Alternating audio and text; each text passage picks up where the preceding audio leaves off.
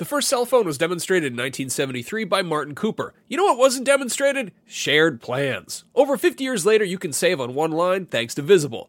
When you switch to Visible, the wireless company that makes wireless visible, you can get a one-line plan with unlimited 5G data powered by Verizon for just $25 a month, taxes and fees included. No hidden fees. No, really. You can look around for them. They're not there. Switch now at Visible.com. Save on wireless without the hassle. Switch to Visible today and save at Visible.com. Monthly rate on the Visible plan. For data management practices and additional terms, visit Visible.com. Contained herein are the heresies of Radolf Burntwine, erstwhile monk turned traveling medical investigator. Join me as I uncover the blasphemous truth of a plague-ridden world, that ours is not a loving God, and we are not its favored children. The heresies of Radolf Burntwine, coming January 2nd, wherever podcasts are available.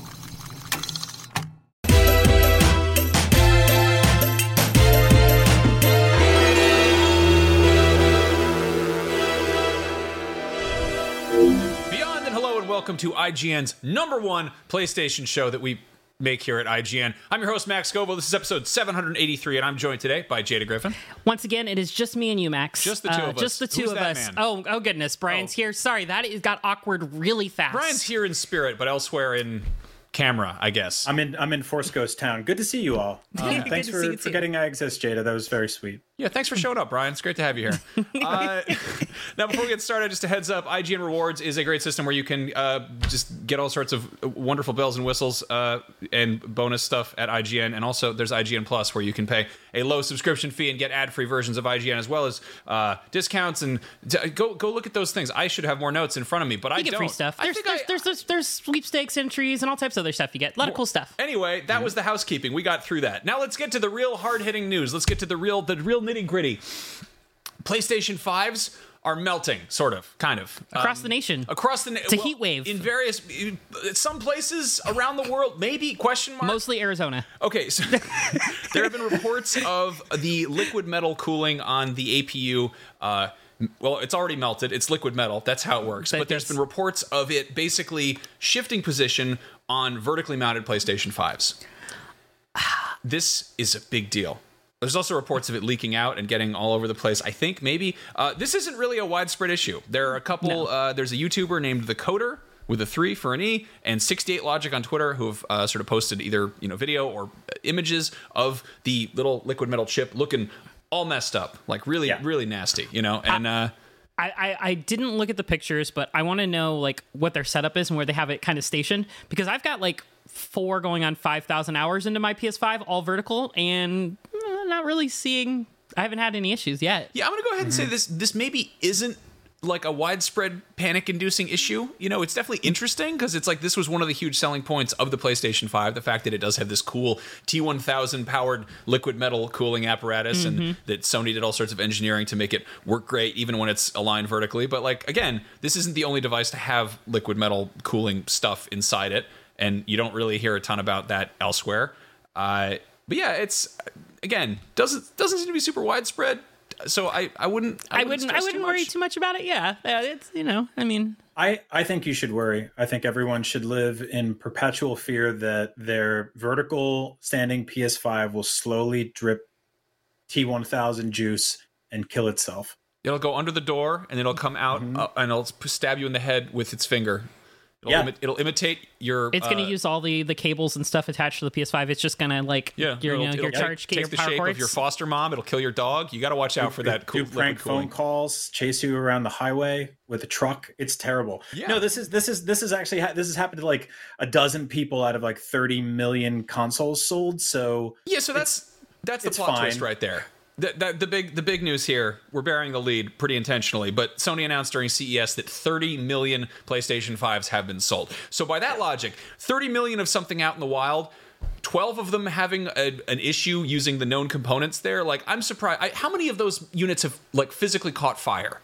Like, how many of those have insect nests inside them? Like, that's a lot of PlayStation 5s out there, so that's kind of worth noting. But again, it does make you wonder, like, this seems like it would be a non-issue for anyone who has their, thing oriented horizontally, but vertical? Yeah, 100%. Brian, all vertical? the time. I was vertical until I read this story. Now I'm horizontal. I mean, you never know, right? I mean, yeah. I mean, I guess you never know, but I mean, also you're more likely to, be turned into a bee person for some type of like crazy science accident than. I wouldn't go that far. I'd say you're more likely to get stung by a nest of bees.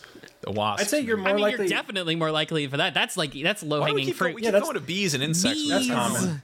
I think you're more likely to swallow a bee while you're sleeping every night for a full year than you are to have PS5 metal drip. Yep, that's probably more accurate. Yeah. Like, probably a little bit more frequent for beekeepers. So they should be, more wary about their PS5s melting. But if you're a beekeeper listening to the show, then I guess your PS5 is melting based on the horrible science we've just presented you today. Also, Max, you said if somebody has like a insect infestation in their console, I'm going to go out and say they have bigger problems than the PS5 melt. Because if you have that many insects in your house that they live inside your PS5, call somebody. Call literally anybody. Call anybody. Yeah, Jada, literally you worked at GameStop for a while. Did you ever have people bring in hardware that had bugs inside? Yes. There were so many consoles I had to turn away for various types of bug infestations and consoles. It is a more common experience than I'd like to admit that I ran into while working at GameStop for consoles being traded in. I worked in I worked across like 14 different stores. Most of the stores had very high trade rates. So I got, I usually see like probably on average 1 to 2 consoles a day minimum. And I mean, everything from the PS2 was probably the worst era of this. Like the PS2s used to come in just loaded with things. It was terrible. Shovelware and vermin, the curse of the PS2 era. But yeah, like that console had a really long life cycle. It so did. I think yes, that's enough time to start introducing. You know what else has a long life cycle is mayflies. They really turn cicadas. Those. Yep. Yeah, it was. It was just one of those things where it's like, sorry, can't take this. Here's a bag. Bye. Take this out of my store because we're not taking this. And I keep my store too clean to invite somebody else's crap. Anyway, moral of the story is your Clean your PlayStation is more likely to have insects inside it than it is to have liquid metal leaking out of it. But that said, if you're terrified of such a thing happening, maybe put it horizontally. And that brings us to our next point. We have a poll up on IGN.com asking you a very nosy personal question, which is, what is your PlayStation 5's orientation? Horizontal, vertical, mounted on some sort of elaborate gyroscope? I put PlayStation on the floor, or don't ask, don't tell. None of our damn business. All right, moving on. So with 30 million PlayStations in the wild, that means that 30 million people are currently not looking for PlayStations, which means that they're actually in stock in some places, which is pretty cool for anybody who doesn't have a PlayStation. That said, it is not great news for one very select group of people, and that is the scalpers. Yeah. Screw them. Now, this is exciting, though, because we actually have a scalper with us on the line, calling in to Beyond to answer some of our hard-hitting questions about what it's like to be a real asshole and rip people off by, depriving them of a fun video game system. Scalper, are you there? Yes, I am here. You suck. Asshole. How dare you call me an asshole? You don't even know me. Wow. I don't even know where to start. How many PS5s did you have to sell to get that idiotic mask? 600. 600? 600. Units, yeah, I sold 600 units. Now, this mask is made out of titanium, in case you're wondering. It's very heavy, and I can't really breathe out of it. Okay. Wow. So what? Okay, Scalper. But anyways, I want to thank you all for platforming me. There's not a lot of mainstream games media companies that would platform hardworking businessmen such as myself. And I've worked very hard to get to where I am today, believe it or not, Max. With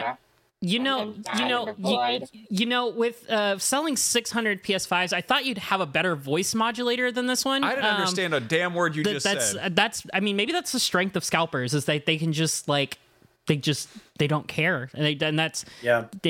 That's They're in it for themselves. What are you talking about? Look, I sell brand new PlayStation 5s at a fraction of the cost of a brand new Tesla. And that's quite a deal if you know how much a Tesla costs. Believe it or not. Right? Can you imagine how upset I was when I heard Jim Ryan announce about the whole PS5 would be readily available at local retailers? I mean, he's putting me out of freaking business over here. I sold 3 things since 2020. I sold hand sanitizer, paper towels, PS5s. I don't really care about the other 2 things because, the majority of my money is coming from reselling PS5s on eBay.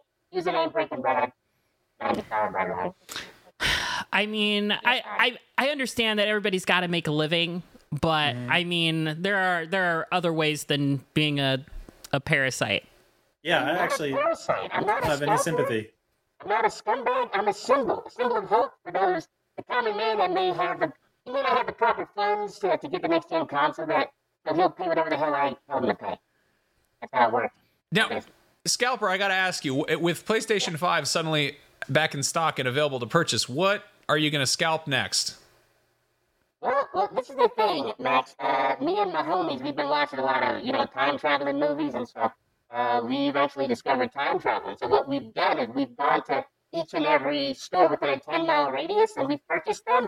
We've traveled back to 2020, and we've sold them to ourselves. And now, in 2023, we're millionaires, baby!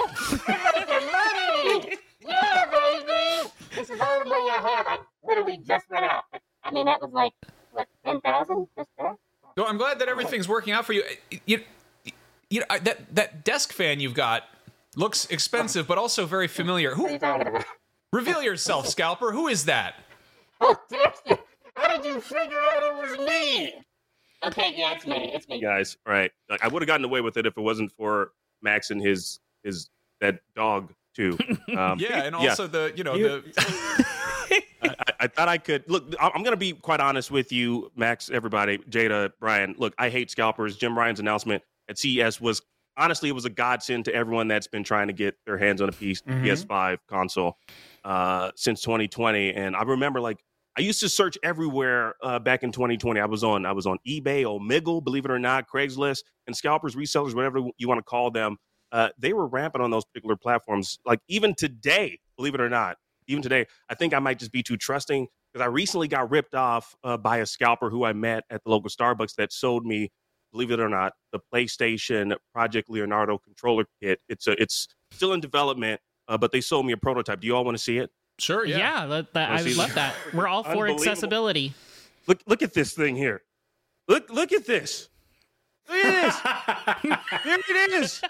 As you can see, it's just the head of the Project Leonardo. It's missing quite a few pieces. I was afraid to ask the reseller for my money back, because like it was missing some pieces, because, but I didn't want to ask for the money back because, the guy he sold it to me, he was wearing a trench coat, a red bandana, and a fedora with two goons with him. One was wearing a hockey mask. The other had like a yellow jumper. She had a microphone. I think she was recording a conversation, but which is illegal without both parties consent in California. I know my rights, but I didn't know what to do. But I do currently have some foot soldiers that are on the case looking for it. Akeem, Project Leonardo has nothing to do with the Ninja Turtle Leonardo, despite the fact that it does have blue on it.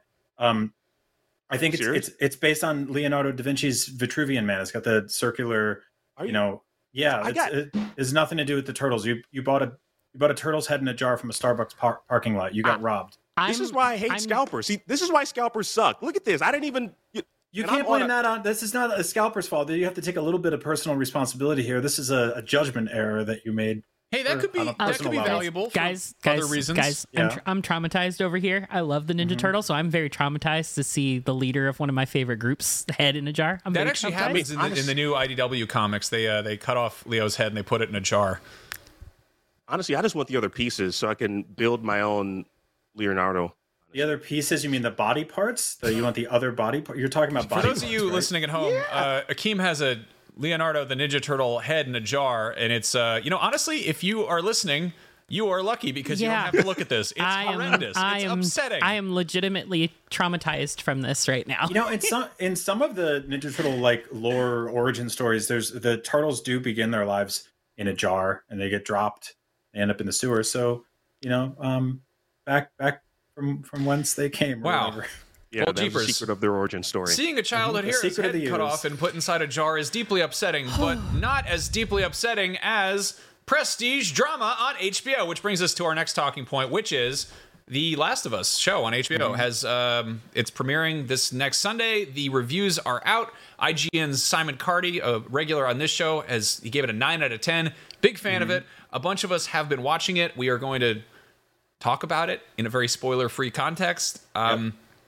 Who wants to go first? Brian, you finished the whole thing. Yes, I did. I'll figure we can start on me, so it gives Akeem a second to remove that Ninja Turtle from the shot. Get it out of here. Is it that creepy? Yes. Well, when we clip this part out and people don't know what happened in the episode, they're going to be like, "Oh, wow, this show sounds cool." But anyway, I have some questions. Yeah, so I'm going to be completely spoiler free. I'll even remain spoiler free on the video games.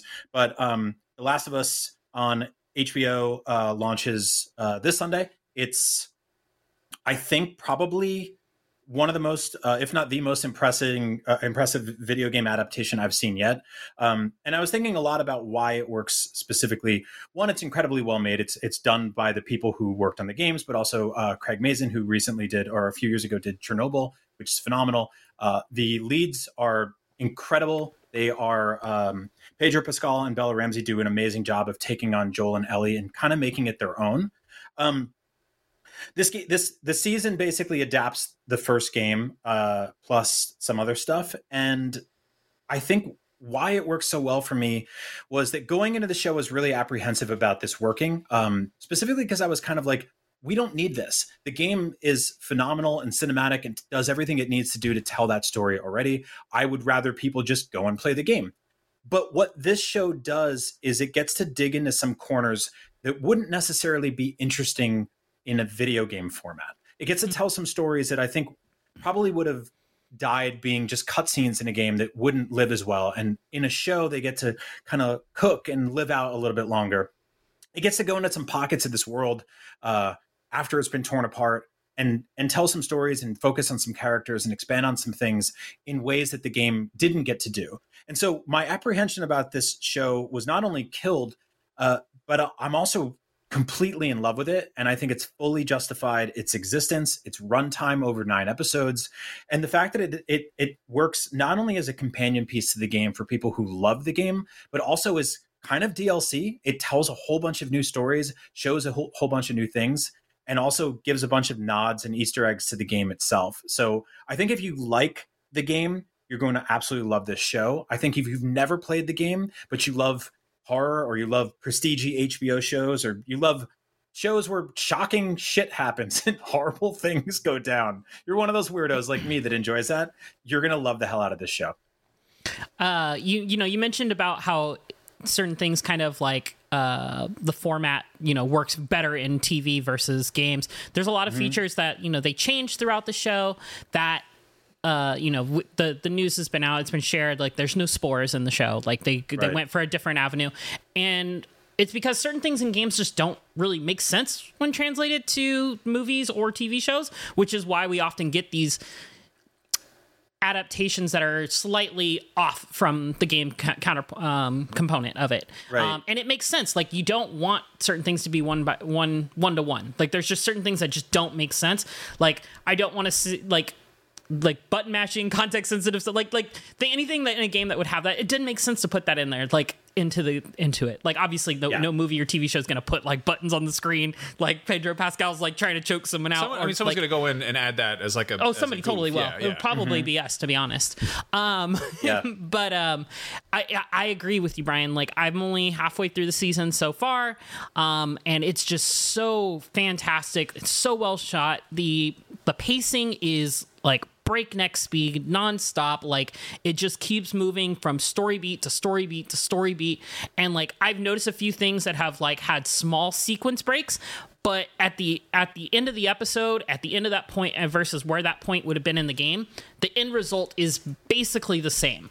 Yeah. Like you're getting the same package, you're just getting it in a different way. You're seeing it in a different way, a more detailed way in certain areas and a more skimmed over way in other areas that don't make sense to translate over.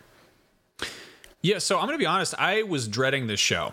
I've had sort of a bittersweet relationship with The Last of Us. Like I loved the first game when it came out. I was a huge fan of it. When the second one came out, it was early peak pandemic, and also there was all that toxic bullshit leading into it. Yep. And it just soured me on it. And I played a bit and then I was like, this is very well made. I'm cool. And I walked away. I still haven't finished it. So going into this, I was like, okay, what's it going to do? Like, this is already an extremely cinematic story. It's been told really well once. I was legitimately like, what is this going to do that's going to possibly move the needle? And Yeah, I'm completely sold. I'm 100% on board. It makes me want to go back and properly actually, finish the series and honestly revisit the first one. It is phenomenally well done. It's honestly like if you went back, I don't know, 5 years and you were like, so you're gonna sob like a baby watching a video game TV show from the writer of Scary Movies 3 and 4. I would be like, you have the wrong person, my dear sir. That won't be me. But yeah, this has I love Chernobyl. That's some of my favorite TV maybe ever, and that's Craig Mazin. There's enough of that in this that it works really well.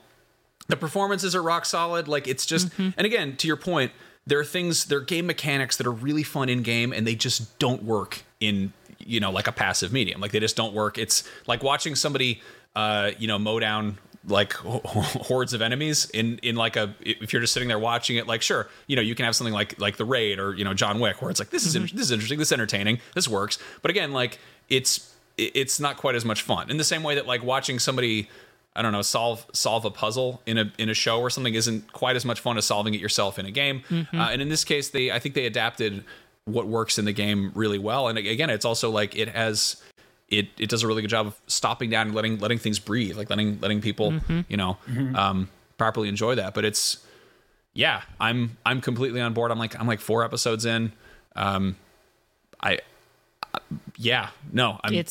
There's my watch the show thorough endorsement. And we kind of talked about this off air a little bit. Brian, I know you're far ahead. You finished this season, so this is a question I'm pretty sure a lot of fans would want to know. I think you said earlier that it adapts the first game, part 1, correct? Yeah. So I guess as a fan of the franchise, as someone who's played the parts 1 and 2, I guess the question I would have, like moving forward, do we think like season 2 will just adapt part 2, or do we think there's enough content in part 1 of the video game to kind of like flesh out to season 3? Because we already know that Craig Mazin and Neil Druckmann, they already stated last week in an article, in an interview, that they have no plans of going beyond parts 1 and 2 of the video game. So beyond, I guess the question is, how many more seasons do we see The Last of Us, the HBO series, having? Right. Well, they stated that they wanted to cover, or that basically the second game is roughly like twice the length of the first game, and so that you would need 2 seasons for that, bare minimum, right? Outside of that, I do wonder if they just shut it down and they go, we've told everything we need to tell, or they get into a weird situation that Game of Thrones got to, where like the narrative of the television show is eclipsing that of the source material. And that's like an interesting problem to have, because at the same exact time, video game development takes a long time, right? Like Jason Schreier tweeted the other day about like a game that started development now would basically have to come out for PlayStation 6. Like that's just how long it takes to make a AAA game now. I don't know how long Naughty Dog's been working on part 3, if that's something that like they're actively invested in while also working on the multiplayer side of things that they've been doing for years now. But I love this world. I also don't want it to overstay its welcome. They have repeatedly said, we do not want to make another zombie show. And we can all kind of like address the elephant in the room. And that's The Walking Dead, which kind of ended with a whimper after, 12 seasons, multiple spinoffs that are getting multiple seasons, potential movies or projects and all this other stuff like that. I don't know if I want them to go that way. Although I love the world they're building here. I love the characters they're building here. I'll gladly take several more seasons of this. It takes a while for a show to kind of fall off. If you look at some of my favorite shows in history, got like 5 or 6 seasons, stuff like The Wire, Better Call Saul, Breaking Bad, Mad Men. Game of Thrones got like a little too far into it, kind of lost the plot a lot towards the end. But I like what they're building here. I don't know if they want to build this out into this whole thing where they start doing spin-offs and all this other stuff. I mean, you look at what they did with Game of Thrones at HBO right now. There's House of the Dragon, which is a prequel season. They're making the Jon Snow show. Like there is a potential here for them to run this into the ground, or maybe like build content around it that works and helps. But if they just want to stick to the games, which I think they can do, I think they can do this in 3 seasons. Yeah, and to your point, Brian, I feel like the way these types of shows veer off track and lose like the enthusiasm from the audience is the fact that they have like a clear blueprint And when you veer off that blueprint, then you kind of like lose the audience. And that's exactly what The Walking Dead did, with Carl dying. And then, of course, the whole Negan situation where he killed one person that was still alive in the comic, and then he killed the actual. It was just they veered too far off the blueprint that was already laid out. And I mean, that was on purpose, like, because Robert Kirkman was associated with the writing of the series, so he purposely wanted to do what if situations in the show, which, I mean, again, the audience, they just weren't having it. And so, like, you saw like a dip off of viewership. And then, of course, you just start to look at this as like, all right, this is a money-making machine. So, yeah, let's make a bunch of different spin-offs, and let's make some movies, turn those movies into shows instead of movies. And I'm hoping that they don't go that way with The Last of Us. Less is more. Yeah. The two things I really sort of cling to for this is like Chernobyl is 6 episodes and they were done. That was it. And it's like, it's rock solid because of that. And then also looking at, known IP getting the HBO treatment, Watchmen was fantastic. And then, Damon Lindelof is kind of infamous for not knowing how to end stuff necessarily, like the, Lost left a lot of people unhappy, and that had, a whole other can of worms. But like the fact that, Watchmen was such a huge hit, and then they came around, they were like, yeah, that's it. We're done. Bye. Yep. And that you don't get that a whole lot. Like everything is so much about like known IP and existing franchises. And I really hope that, The Last of Us gets that same, I think having more shows that have that kind of finite end like that would kind of help alleviate some of the pains that people have about like shows starting and then getting canceled after a season. Like if we have more of these shows that we're used to telling a complete story in one season, maybe 2, maybe 3, whatever, and then just ending, we'd have a lot less pain about dealing with like, oh, I really like the show, I hope it doesn't get canceled after season 1. Like you wouldn't have to worry about that as much. It wouldn't be as prevalent in the industry as it is. Yeah. Well, luckily this show's not on Netflix. That's a good that's a good starting point. Sign. But also, if you think about how you felt when The Last of Us ended, the first game, right? In 2013, we're talking about a decade ago. That felt finite, right? And then felt conclusive. And then you started to hear ideas about the sequel. You started to hear like rumors, and then trailers, and then leaks, and all the other stuff. We went through that whole life cycle. But like to me, I was like that. That sequel. I loved the sequel, and I thought it like completely justified its existence. But if it had never happened, I would have also been fine with the way the first one ended. And so, if for some miraculous reason, which I don't see happening, because this show has 100% on Rotten Tomatoes and a ton of buzz around it, this show tanks and we don't get a second season, then it does end in a way where you're like, okay, cool, got it. I feel not good about that, but I feel complete for now. With all its moral skepticism and horrors. So. And I know, like Neil Druckmann said in an interview recently, that there's more story to tell in The Last of Us after part 2. So who knows? Maybe we get season 2 for the show announced soon after the first one finishes, and then.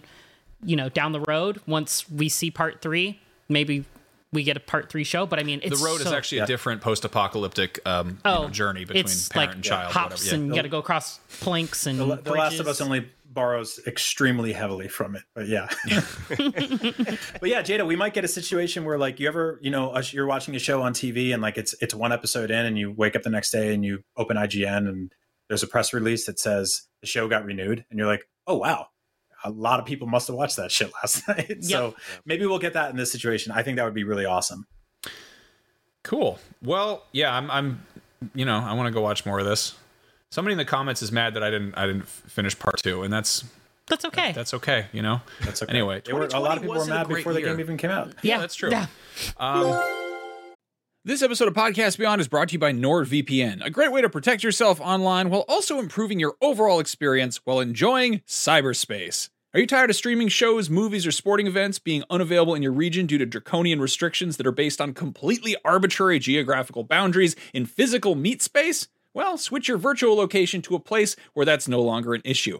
The same goes for shopping. You can get the best possible deal on subscriptions, flights, hotels, and other goods and services like that from websites that like to play favorites with certain territories and currencies. Meanwhile, encrypted traffic protects your data from hackers, viruses, malware, phishing sites, and other harmful hitchhikers of the information superhighway, though really, it's more of an information autobahn because there is no speed limit with NordVPN. It is the fastest VPN in the world, so there won't be any buffering or lagging, and it'll stop your ISP from throttling your bandwidth. Isn't that nice? One NordVPN account can be used across 6 devices, which is great. My wife has been using our account to watch all sorts of awful British reality TV shows that aren't available here, like Argument Island or Half-Naked Idiots Fall in Love, and everyone's favorite, The Worst People Just Got Married. Let's hear them talk about it. Shows that are so bad they're blocked in our part of the world for our own good, but luckily, NordVPN allows her to trick the internet into thinking she's in the UK, so she and her awful friends can shriek and howl and cackle at the TV while I'm trying to relax.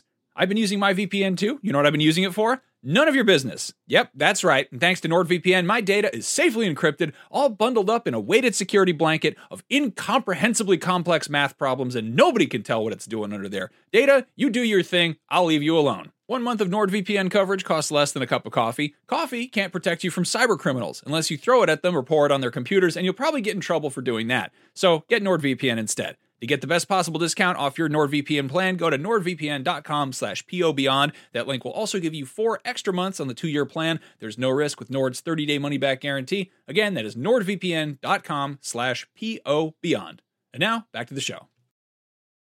Hey there, this is Justin Bartha. I made a funny new podcast, King of the Egg Cream. It has the greatest cast in the history of podcasts with actors like Louis Black. I'm torn by my feelings for 2 women. Bobby Cannavale. You can eat it, or if someone hits you, you can put it on your cut. Melanie Linsky. I wonder what these marvelous things are that look just like boiled chicken feet. Jason Ritter. I can break things and pick locks and kill people. Michael Stuhlbarg. The whole point is to inspire people that they should make themselves better. Ari Grainer. No, don't whet its appetite. What are you, an idiot? Me, Justin Bartha.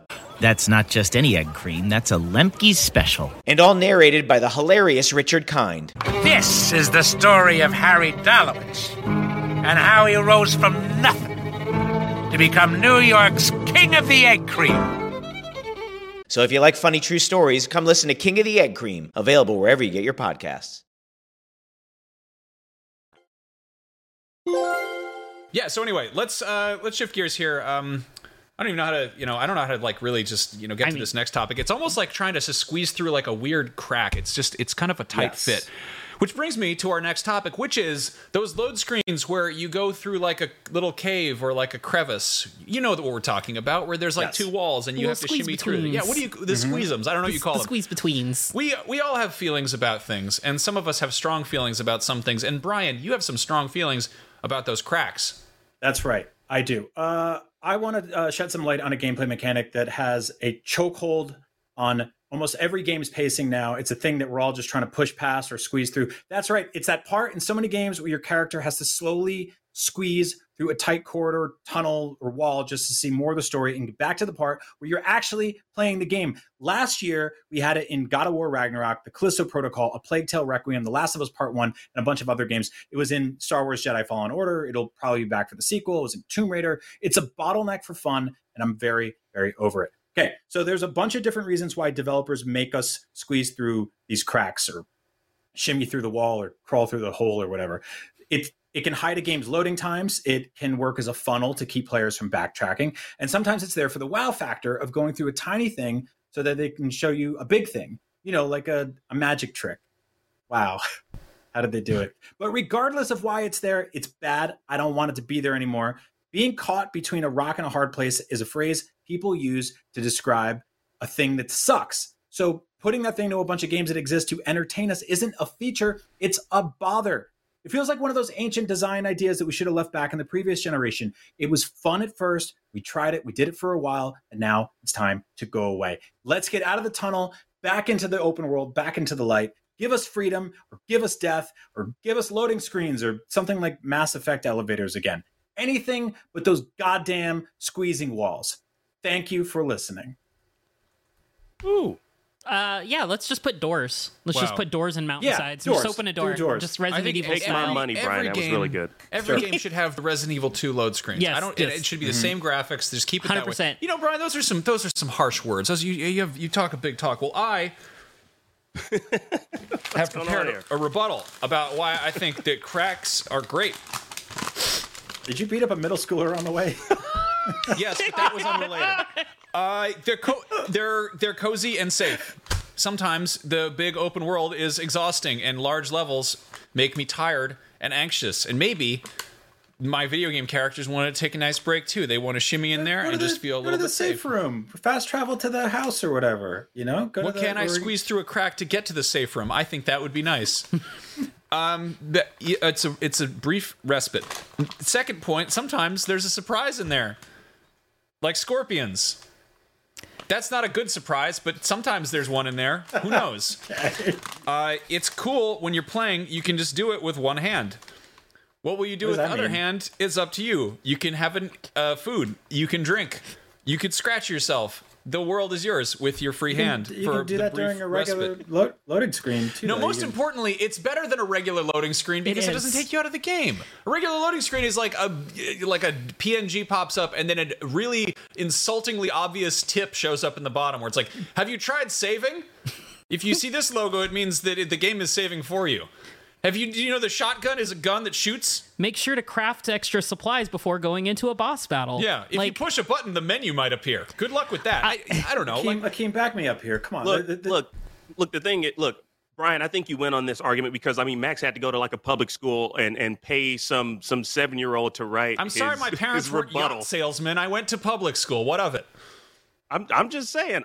Look, the cracks are important for games for numerous reasons. You know, sometimes you got like your son who's behind you. You want to make sure he gets through safely, i.e., Kratos.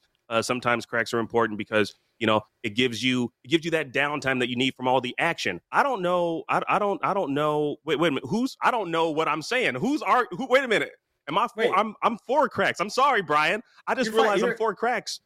You're arguing. You're in favor of squeezing through the cracks. Yes! You were just against squeezing through the cracks. Look, Brian, I'm sorry. The truth came out in me talking. I actually enjoy cracks. That's the thing. More cracks. We don't need any more squeezing. We don't need any more shoving. Tight spot, Brian. I don't want to be. I'm gonna get. You know what? I'm just gonna push through this. I'm gonna hold left stick up until we get out of this conversation. No one's on my side except for the walls. I was at first because I saw what Max was doing. Max was, like that crinkled up paper made me almost, on your side, Ryan. But then when I thought about it, cracks have been a part of gaming for a very long time, and so I honestly don't want it to go away. I enjoy it. It's never been cumbersome to me in any video game I've ever played. I understand why you hate it, Brian. I understand it, but they are important. Even crouching. How do you feel about crouching underneath objects? What about crouching? Wait, just crouching in general? Like the whole idea of crouching is I like to crouch. I like a good crouch. You get low, you can see what's down there. Okay, there you go. So then why do you hate cracks? If you like to crouch to get underneath like an object, there's a structure, so you need to crouch down. I think a crouchy crawl is just a horizontal crack. It's the same basic thing. Yeah, you're a horizontal crack. It's the same thing. It's just like, any game in the past where you had to climb through the vents and to get somewhere. That's basically a crack. Yep. It's just a Max, longer the horizontal crack is right. Max, the horizontal crack is right. He just said what he just said was right. It's you just said, Brian. I don't know if you just heard Jeff. You said you're okay with crouching. So that means you should technically be okay with cracks. No, I like to crouch in a game, do a little sneak. You can do a sneak. You still have agency over you have control over your player, not going through like a tunnel, just squeezing through the tunnel. Like you could crouch through the crack too. There's a lot. It doesn't mean it's one or the other. You could crouch through the crack. There's a lot of crouching through the crack. So wait a minute. Are you for or against your own argument, Brian? I'm confused right now. Okay, I'm okay with crouching in like an open world setting, like a big room. I like to do a little crouch, but I don't want to crouch through the crack. I don't want to. We're talking specifically about the load screens, not just the crouching mechanic. We've gotten way off topic here. Okay, because it's called a red herring. That's what Akeem did. He brought a red herring to the show. And this is I brought a turtle head. That's what I brought. God, I don't know if you remember that. So the point is, we're arguing pro versus the cracks in games, but like there are a lot of built-in mechanics and things that put that thing away. I'm traumatized by that, Akeem. We're not going to be friends if you keep bringing that on. For those of you listening at home, it's perfectly fine. It's just the Ninja Turtle head in a jar. Nothing else to worry about. So terrible. But there's so many hidden things that are, that these cracks make available in games. It's what helps loading times. It cuts down on things that are loading, so it can, as soon as you go through that crack, it stops loading stuff behind you. There's other things that are more detailed. I'm not a full-on game dev that builds all this stuff and does with this, but there are a lot of hidden benefits and features that these cracks enable our games to do, and it's very important for them to have those. Okay. So it's a thing that's not going to go anywhere anytime soon. Is there a way to improve upon it? Sure. Everything in games, just because something works doesn't mean it can't be improved. I want to open the dialogue. I don't know if I'm not telling people how to fix it. I don't want it there anymore. Okay, well, I'm going to back you. I think that we should get rid of that. I think that every game should be perfectly fully open world. Everything, you should be able to interact with it. Most importantly, I think the games should be real cheap, if not free. I want them for free, and I don't want any load times, and I want them to be all good. I want them to download without using my internet data. Yeah. If you think about it, okay, so y'all would live in a fantasy world is what's happening right now. Yeah, now they're mocking me. Video game worlds. They're just I had a very real gripe, and they're using it as That's not a real gripe. It's an asinine outlandish thing to be upset about. Anyway, it's more exciting than staring at a blank screen that has a little piece of condescending information in the corner. And I disagree. You can learn a tidbit, and we did it for years, and it worked great. Anyway, I'm going to jerk the wheel here. At CES, Sony announced a bunch of stuff. Not really about PlayStation much. There was the sales thing. They're making a car, which is weird, kind of. Afeela. It is the Sony and Honda are collaborating, which they're trying to answer the Tesla, which can play Cuphead and Witcher 3 or whatever. Obviously, people are spending more time in their cars or something, or because it's an electric car, you got to charge it. Sony's jumping on that bandwagon, and they're making the Afeela. And in the demo, they showed that you can play Horizon Forbidden West in the backseat of the car, which is it's kind of cool. The real horse shit here is that it's not called a PlayStation wagon, and I'm mad about that. I'm cross. I'm not having it. I think that's all we're going to say there. That was about it. But it was right there for them. Yeah, it was right there for them. This car isn't PlayStation-y enough, and I, as a gamer, will not be buying it. You weren't going to buy it either way. I don't even drive. That's fine. It's fine. It's cool. It is a beautiful looking car. It is. It reminds me of the PlayStation 1, just with the silver, the grayish look to it. Mm-hmm. I'd be into some nice office beige 90s looking cars. Just make it look like a good old just that gray, just I like this a lot. Because I think when I think about driving a car, I think about how fun that open road is, multiple lanes to switch through. You have, I'm going to be honest. All that. Some of these environments, freedom. Some of these environments look CG'd. In this trailer, I haven't watched this video yet. Some of those environments that are driving through look CG-ish. They probably are. Anyway, that was that story. Someone in the notes wrote "Uncarded" or "Car Horizon Forbidden West," God of Car. Okay, yes. Great. What about Car Fry? Like Far Cry? Like that one. You can have some car fries. Terrible. They're under the seat, left over from lunch a couple days ago. Just dig around down there. You'll find some car fries. When you guys are driving, do you like to be out on the road driving around, or do you like to be stuck in traffic in a tunnel going really slow in single file? Just checking. Okay. I wonder if anybody likes that part best. Okay, we're spinning our wheels here. Let's shift lanes here. Let's talk about some games. I guess shift gear would work too. Anyway, yeah, let's talk switch about lanes in a tunnel when you're stuck. Jada, the rest of us are fake gamers compared to you. The rest of us are fake gamers in general, but you have done some gaming over the holiday break, which is now long over. But let's talk about your platinum gauntlet. Yeah, so this year is my third annual what I call a trophy sprint, or platinum gauntlet, where I take the last 2 weeks off from work. Thankfully, IGN, we shut down for the most part for the last 2 weeks, so it coincides perfectly. And I just try to finish up and platinum as many games as possible. Last year I did 10 in the last 2 weeks. This year I did 15. I did 15 in 15 days, technically, because I had to work an extra day during the holiday break because of something else that popped up last minute. But 15 platinums, 15 days. 15 platinums, 15 days. Averaged out one a day. Wasn't the actual rate. Some of them sometimes I got 2 or 3 in a day, and some of them just took 2 or 3 days on their own.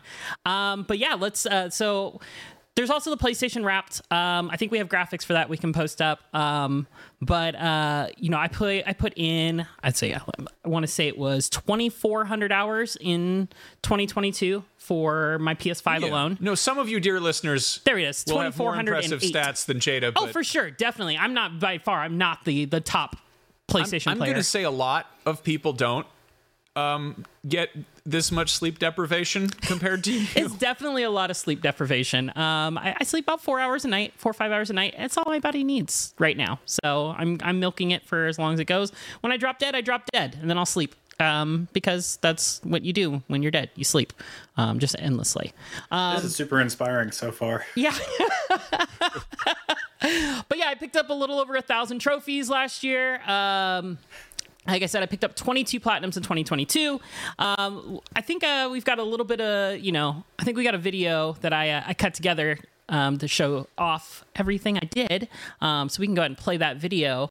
But I will go through the list of games that I played through as my phone decides to not want to work. So this is Gotham Knights. This is the best part of the clip. I love it. I got T-boned by that car. It was great. Gotham Knights did a platinum, did whole thing in co-op, and also did all of the DLC Heroic Assault stuff with my partner, and that was a blast, a lot of fun. Also, funny story with this video, I cut it using my PS5. It's fully edited, everything on my PS5, which is kind of impressive. I was really surprised. Should get a trophy for that. I should get a trophy for using Share Factory for that. But yeah, it was great. But yeah, so Gotham Knights is one of the ones I did. We got coming up, there's Cult of the Lamb. I think in the video we've already probably missed, there was Sonic Frontiers that I did. I did Artful Escape. There is also Medieval, Ghostwire Tokyo, Stray, Nobody Saves the World, Sifu, Siphon Filter 2, A Hat in Time, Demon Souls, Neo the World Ends With You, I think I already said that one, Last of Us Part 1, and God of War Ragnarok was my 15th platinum. So it looks like around 10 out of 15 of those games were recent, right? There are games that came out in the last year, but then you have a couple of ones like Demon Souls and then Medieval, which is ancient at this point. Like what was your sort of like deciding logic here to go like, these are the games that I'm going to run through? So there's certain games when I finish them, I'll finish them through like normal plays in the year, and then I will just there's certain trophies I'm like, I don't want to do a full second playthrough right now to get the rest of the trophies. I'll save that for the trophy sprint. That was Demon Souls. Like you can do all the trophies in one playthrough if you do like a save scum, but I didn't do that on my first playthrough. I actually completely screwed it up, so I had to do a full New Game Plus run through, and I had to play the first 3 chapters of the first area because I screwed up on my first ending. So I had to do that again. So that was fun. And I was underleveled most of the way, so it was a struggle to get through being underleveled in New Game Plus.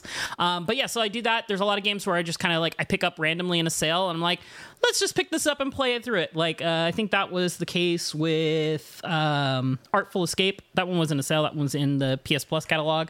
But that one I hadn't touched, and I was like, you know what? I've been wanting to play this. Let me just go ahead and roll through it. It's pretty quick. It's also the same thing with Siphon Filter 2. That one was like a full, fresh playthrough. I haven't played Siphon Filter 2 since the PS1 days. I was like, I did Siphon Filter 1 last year, so let's do Siphon Filter 2 this year. And so it just kind of makes sense. Also, Siphon Filter 2 had a train level before Uncharted 2, and it's a pretty darn good train level. It's in the video. We'll see it in a bit. But yeah, like I was very shocked at how well that Siphon Filter did a train level. Minus the fact that sometimes when you jump, he does this like 180 jump and flips backwards while he jumps and then lands forward still. Like it's really weird. He like does this 180 flip and then 180s flips. It doesn't do a full circle. I don't know why it's coded like that, but whatever. It's a PS1 game. We didn't ask. Jada, did you look up there?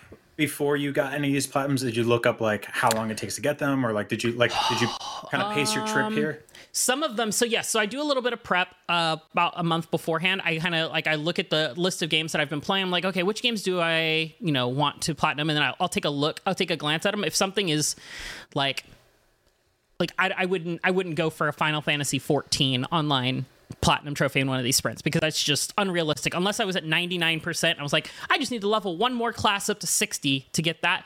That would be a a worthy use of my time in the last 2 weeks of the year to do that. I'm like 71% trophies on Final Fantasy 14. That one won't probably be a trophy sprint until 2030. I don't know. Which of these was the worst? The worst game in this list was probably, it was a toss up between Demon Souls, having to do that full run through, and Neo the World Ends With You. And I love Neo the World Ends With You. I love it to death. It's one of my favorite RPGs that released on the PS4. But there was just so much work that came into completing, because you literally have to collect like 100% of basically everything. So like here it is right here. There's like 300 pieces of clothing you have to get. There's like 333 different pins, which are your attacks, that you have to master. You have to like eat all of the food. You have to just basically do everything in this game. So it was this one probably took the longest. I was like 80% done when I finished it earlier this year or late last year. And I was like, okay, cool. I'll finish that. I'll finish the rest of that last 20%. That should take me like a day. No, it took me like 3 days to collect all the rest of the stuff, because I had to go through each of the chapters, find all the hidden bosses, beat them all on 4 different difficulties. Like, it was just a lot of work. That's for that a lot. One. If you were to recommend one of these games to platinum for somebody, which one would you suggest? I would say probably.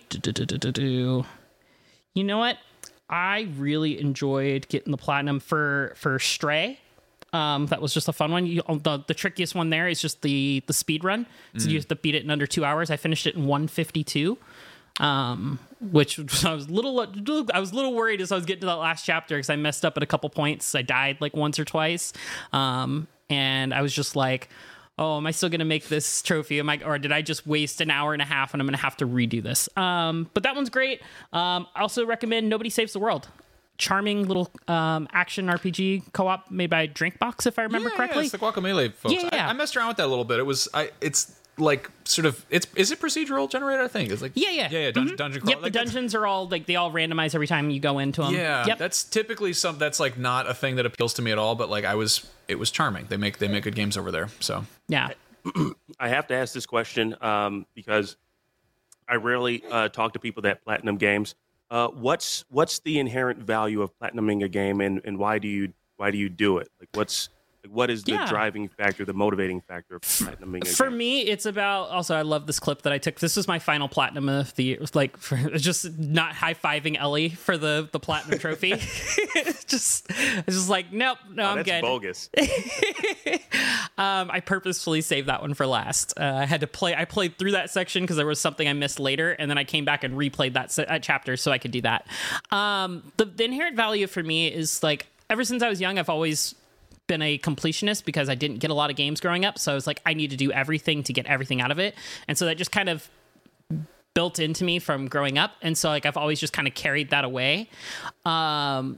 along with me throughout my life. So for me, it's just about matter of getting that 100% completion. I really like seeing that perfect 100 on my save files and stuff like that. And so platinums is just another way to kind of showcase that for me. It's definitely not for everybody. It's not a necessity. I don't think you need to do it for anybody, for any game ever.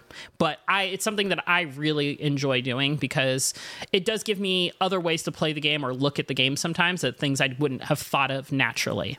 So yeah, I appreciate that angle. Like I'm not like a particular, I don't know. I don't really gravitate towards like achievements or trophies or just that level of like, do this thing and you'll get like a thing that pops up. Like I'm not like a high score type of person, but like, I appreciate like a well-placed trophy. I think it's a nice little tidbit in there. It's fun. It's also a neat way to sort of for developers to kind of like string players along, to have them do stuff they might not ordinarily do. Yeah, I mean, there's so much content in that are made for games that lots of people won't ever see. I mean, that's the whole reason for Easter eggs in games, is like developer puts this stuff like, I hope somebody finds this, but chances are 90% of players probably won't find some of these Easter eggs. So I like just kind of scouring and looking for that type of stuff. You know what, Jada? So the content creator in me is like, why not, record yourself doing this and like post this up? Because I know that there is a market on YouTube. I know quite a few streamers that post on YouTube, like them platinuming games, and there's quite an audience there for that. They would post the game that they're about to platinum and have like maybe however long, 30, 45 minute, cut video of them. And there's an audience for that, because there are people, like myself that are interested in that, but we wouldn't necessarily invest the time to do that ourselves. Have you ever thought about that? It's I was playing around with I was going to stream this year's trophy sprint, but I'm moving real soon, so like this year is like, well, not going to happen while I'm prepping for a move. It's also just like for me it's just a lot of time, and there's like sometimes some of the platinums aren't very interesting stuff that I'm doing for most of the time, so like some of them don't lend themselves very well to getting the platinum trophy, but there are some that are very entertaining. Like I wouldn't have mind streaming the entire Stray like speed run on Twitch or something like that, like things like that. Well, Jada, I got a business proposal for you. Yes. How about this? You record yourself playing these games, and then I'll provide commentary and pretend like I'm playing these games. I like that I'm holding a wad of cash right now. Fake money. Silence, Brian. This is real. Let's get your people to talk with my peoples, and then they can talk with some more peoples, and maybe we can make something happen. Brian set it up. Your most confusing game in here is definitely Tokyo Ghostwire, which apparently you finished wearing a Tanuki suit? Yes. All right. Yeah, I love that Tanuki suit. It's great. All right. Well, there it is.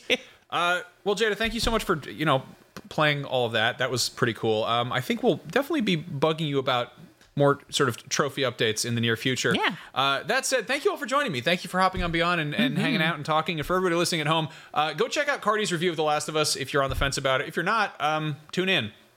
It's legit. It's a good show. As always, there's, what is it, the IGN Rewards and the IGN Plus. IGN Rewards is free. IGN Plus costs a little bit more, but you get all sorts of cool bonuses and giveaways and it unlocks and discounts and whatnot. You can even platinum IGN. That's not true. I made that part up. Go check out our poll we put up about how you have your PlayStation positioned, orientated, whatever you want to call it. And we'll be back next week with more Beyond. Thank you so much for watching, listening. We'll see you next time. Beyond. Beyond. Beyond. Beyond. Beyond. No, put it away. Put that turtle Put it away. Get that thing out of here. Get it out of here. Put it away.